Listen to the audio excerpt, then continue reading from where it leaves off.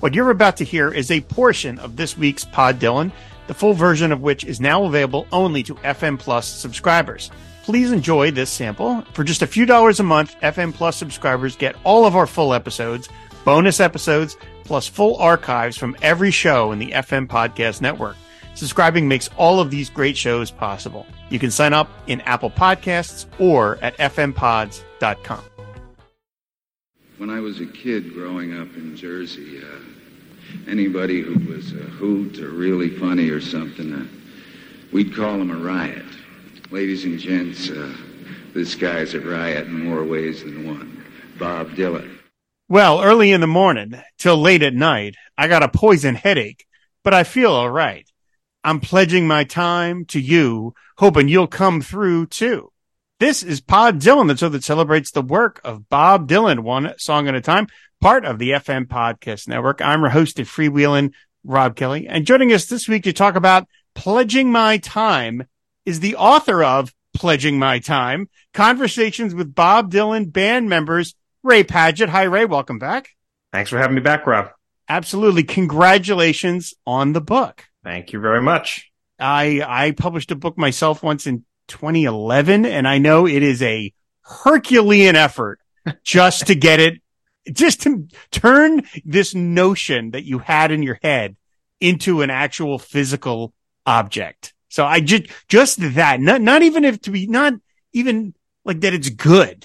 Just getting it done is Herculean. So again, congrats. It's an impressive achievement. Well, thank you. I've done 3 now, and I think every time you just remember the good parts and you forget how tough it was to like trick yourself into doing another one. And then 6 months ago, I'm in the thick of it. I'm like, why did I want to do this? I can understand. Someone pitched a volume 2 of my book for me years, and I was like, no, never. No, I'm never doing that again. You're so smarter than I am. Oh man. Well, I will say as of yet, have not been able to procure a copy of the book from its author because they keep selling out, Ray. I know. I've got another shipment coming to me tomorrow, and you're top of the list, I promise.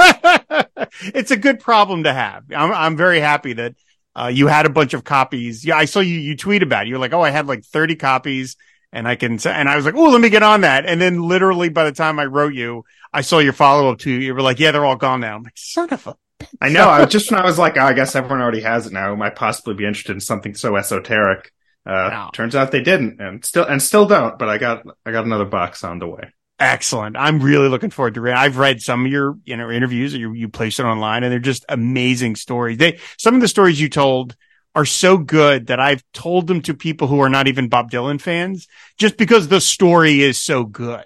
Like it doesn't matter that you're a Dylan fan or not. It's just, this is a really amazing story. So I'm really, really looking forward to digging into the book. And of course, you pitched me this song, Pledging My Time, which makes total sense. It's the title of your book. May I ask, were there any other Bob Dylan song alt titles that you thought of for this book, or was it always going to be Pledging My Time? No, there was a long, long list. Now I'm trying to remember what they are. While I talk, maybe I'll see if I can find. Oh, here we go. Title options. Look, I'm just going to read these to you so you can. I'm not going to read all of them. There's a lot. We had Song Always Be Sung. That was one of them. Okay. Some of these Our Back Pages, that was in the mix. Down the Highway was, except there was already a book called that, so that got. It's good. It'd be a good title for this because it's mostly about touring musicians. But Endless Highway, that was a twist on Down the Highway. There were some that were like good titles, but really esoteric. Like I was a big fan of "Gotta Travel On," which is a song they covered every night to close the '76 Rolling Thunder tour, but like. No one knows what that is. Right, it's not even a song he wrote. So. Right. It's not a Dylan song. So that's something I kind of wanted, but everyone's like, you idiot. Like, what does that even mean? I was like, no, he covered it in Fort Worth, 1976. What, are you kidding me? This book is like obscure enough. Don't give it that title. So I was talked out of that one. I like how you downshifted into nerd guy voice there to defend yourself. I recognize that. I recognize that voice a lot, coming out of my own mouth sometimes. Yeah. Plus, you know what? Pledging My Time just as a book. It's obviously you've got the subtitle explaining it, but Pledging My Time is short and punchy. like and it does fit in once you know the subtitle of the book. Like, oh, okay, it makes sense. So it has that just like, it's like, oh, good. It's just like it rolls off the tongue kind of in a funny way when I was listening to all the versions of this, not all of them, but a bunch of the versions of the song in preparation for the episode. It just has the word time is so, obviously like iconic, Yeah. I mean, when I originally sort of thought of it in the sense, and I write this in the intro, in the sense of all these musicians have pledged their time to Dylan. So that's meaning number one. But kind of as I thought about it more, and as I was pulling the book together, I sort of added a second meaning that it also is Dylan who's pledged his time to us as the fans. Especially, again, a lot of these people are people who've toured with him. He has not needed the money from touring for decades now. He does not need to spend, 100 shows every year on the road financially. He's pledging his time to us, coming to your town, So that's sort of the secondary meaning I came up with for it. Yeah, it works perfectly. We've talked about it on other episodes, like especially with Garnier.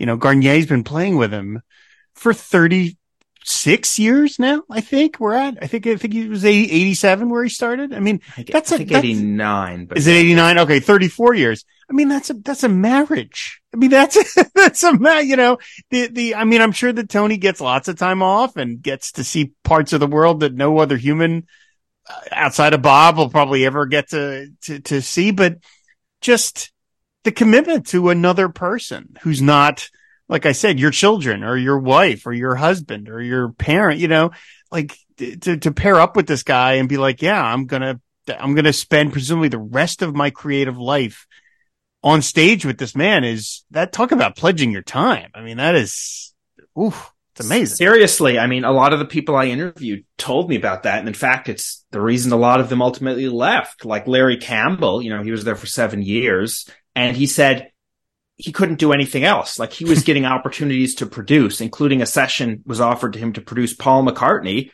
But then Bob said, all right, we're going for a month in Europe, and he couldn't do it. So that's, I mean, the sacrifices are serious. The fact that Tony has stayed as long as he did is amazing because you really are pledging your time, pledging your professional life in many ways when you join Bob's band. Truly. Okay. Well, so let's talk about the song. Which again, you called the book title from. I mean, other than the connection to your book, why'd you want to talk about this song? I'm so glad I picked this song. And the funny thing is, when I picked the song, you notice the reasons I just listed for why that's the title of my book. I did not list that I particularly love the song, right? Mm-hmm. It's like, I sort of picked it, and I was going to make a joke when I came on. Like last time I was here, I did Cats in the Well, which is like a song that I find amusing, but is like not like a top 10 Dylan song. And this time I picked another song I don't particularly care that much about, which I did at first, but listening to it, in the last few days, getting ready for this and all these other versions, I turned myself, after having published a book called Pledging My Time, I have turned myself into a Pledging My Time, the song super fan.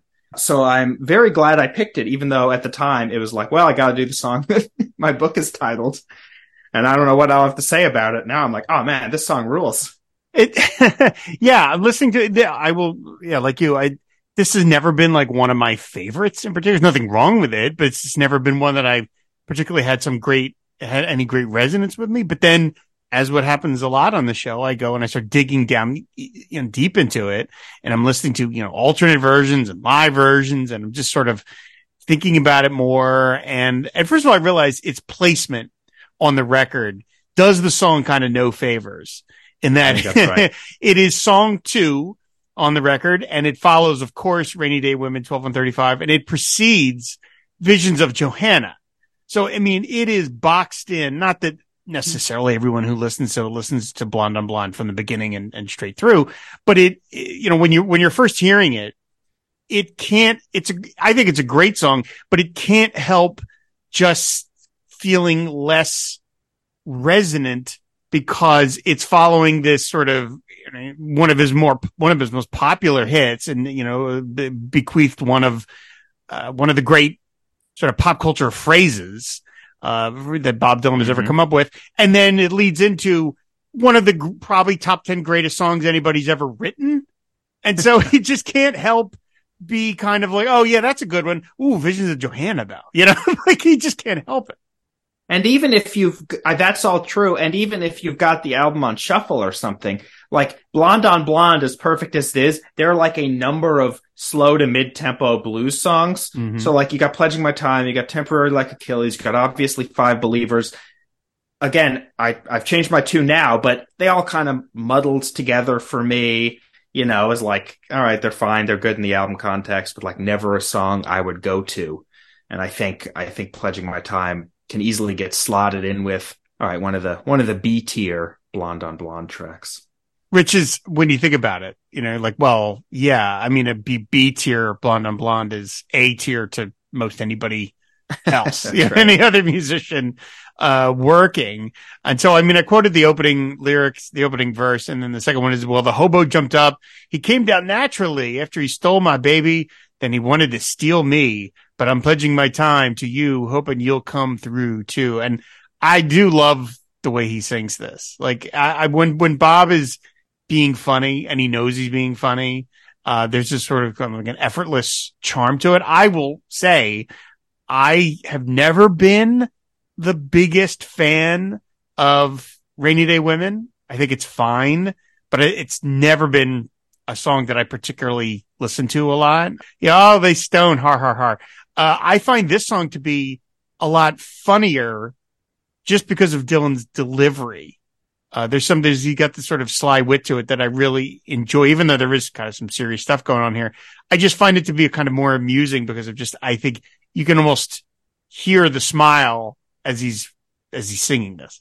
I think this is one of those songs, as there are a number in, the catalog, where the performance really sells what are otherwise, there are a few really great lines that we'll probably talk about, but otherwise the lyrics are, fine. They don't really jump out at me as like amazing. Again, this is right before Visions of Johanna. Right. There's no ghost pales in comparison. Or even Rainy Day Women, which is like a novelty song, but it's got some bite. It's got it's very memorable. This is kind of like, all right, sort of some blues cliches thrown together, but the performance, the way he sings it, I do think sells it much more than like I've got the, lyrics up on the screen here. And I don't think they really do justice to the song just written out. Right. Yeah, right. Exactly. Yeah. There's no Ghost of Electricity howls in the bones of her face going on here. I mean, they said this is a kind of straight up blues song and the language is pretty simple. I mean, you could, if you wanted to, you could read these words and say, oh, this is a song from Time Out of Mind. And it wouldn't necessarily jump out at you that that's not right because it has that same kind of economy of language. Again, just reading the words. I mean, once you come with me, baby, I'll take you where you want to go. And if it don't work out, you'll be the first to know. That could be a bunch of different, that could land on a couple of his records in the kind of just the simple, reducing down of the, not want to say unnecessary, but the florid language. He's just cutting it, making it very basic.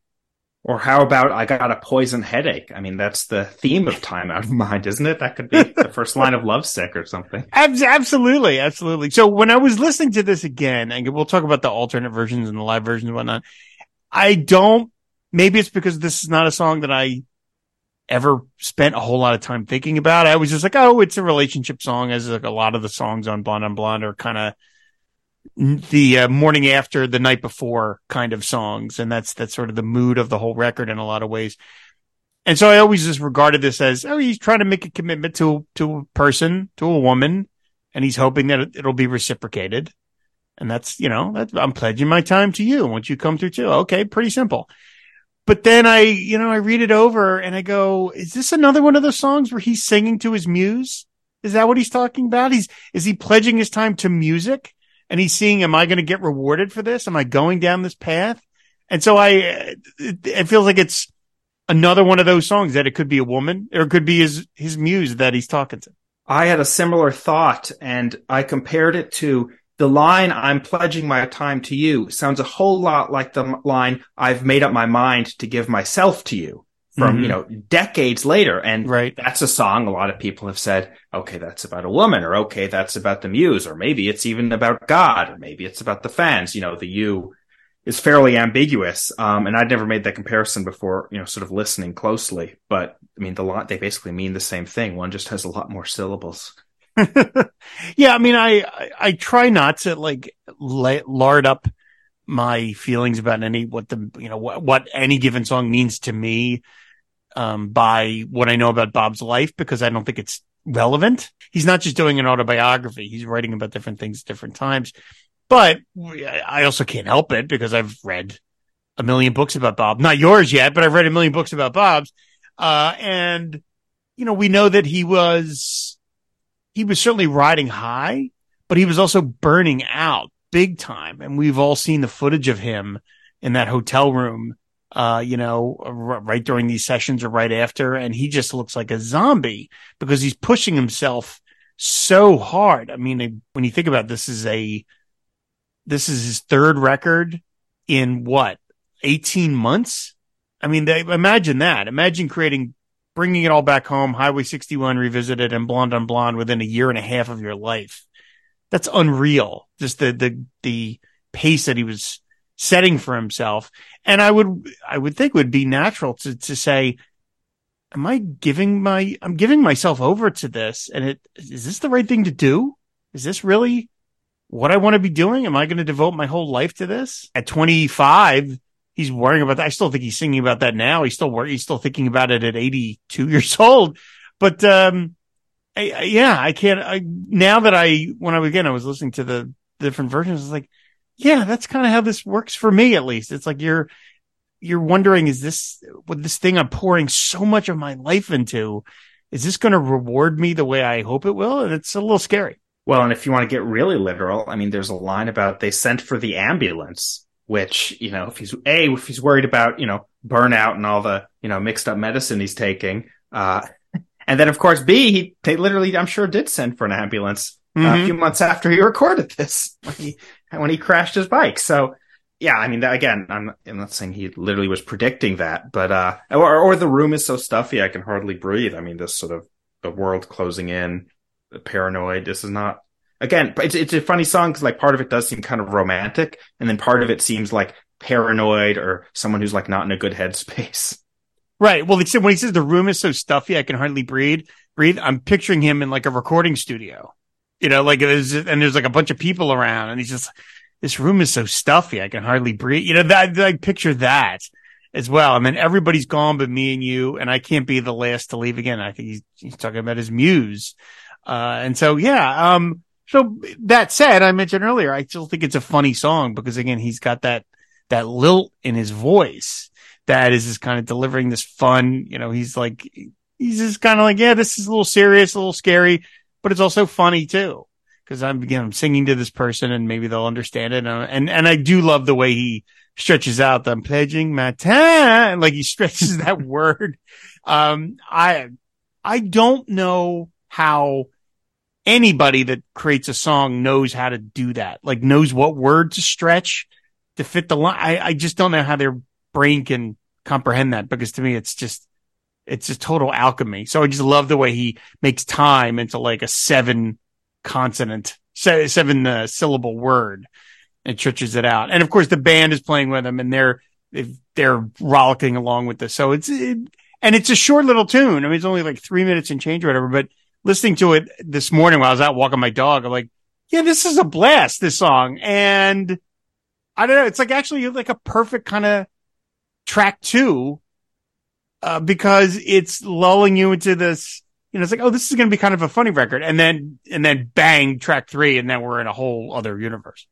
Yeah. I mean, you're right that it's funny. I think any song that uses the word hobo can't be all serious. I mean, it's hard to talk about a hobo with a straight face. Actually, I was listening to, I'm sure you were too, the Cutting Edge had 4 or 5 other versions. Yes. And one of them, the hobo is more of a main character. Here he just gets one reference, but in one of the alternate takes, I think maybe the first take, the Poison Headache opening verse is gone. The new opening verse is, baby got jealous. She took 5 trips with a hobo and left me here alive. So the hobo gets established in verse 1. Then in verse 2, now it's the same. The hobo jumped up naturally. After he stole my baby, he wanted to steal me. So like in one of these things, at one point he like planned to have roughly half the song about this hobo stealing his baby, which is hilarious, I think. I mean, I wouldn't take, more hobo talk over the Poison Headache line, which is, one of the better lyrics in this, but I do find that fairly amusing. He was really committed to this hobo character at one point.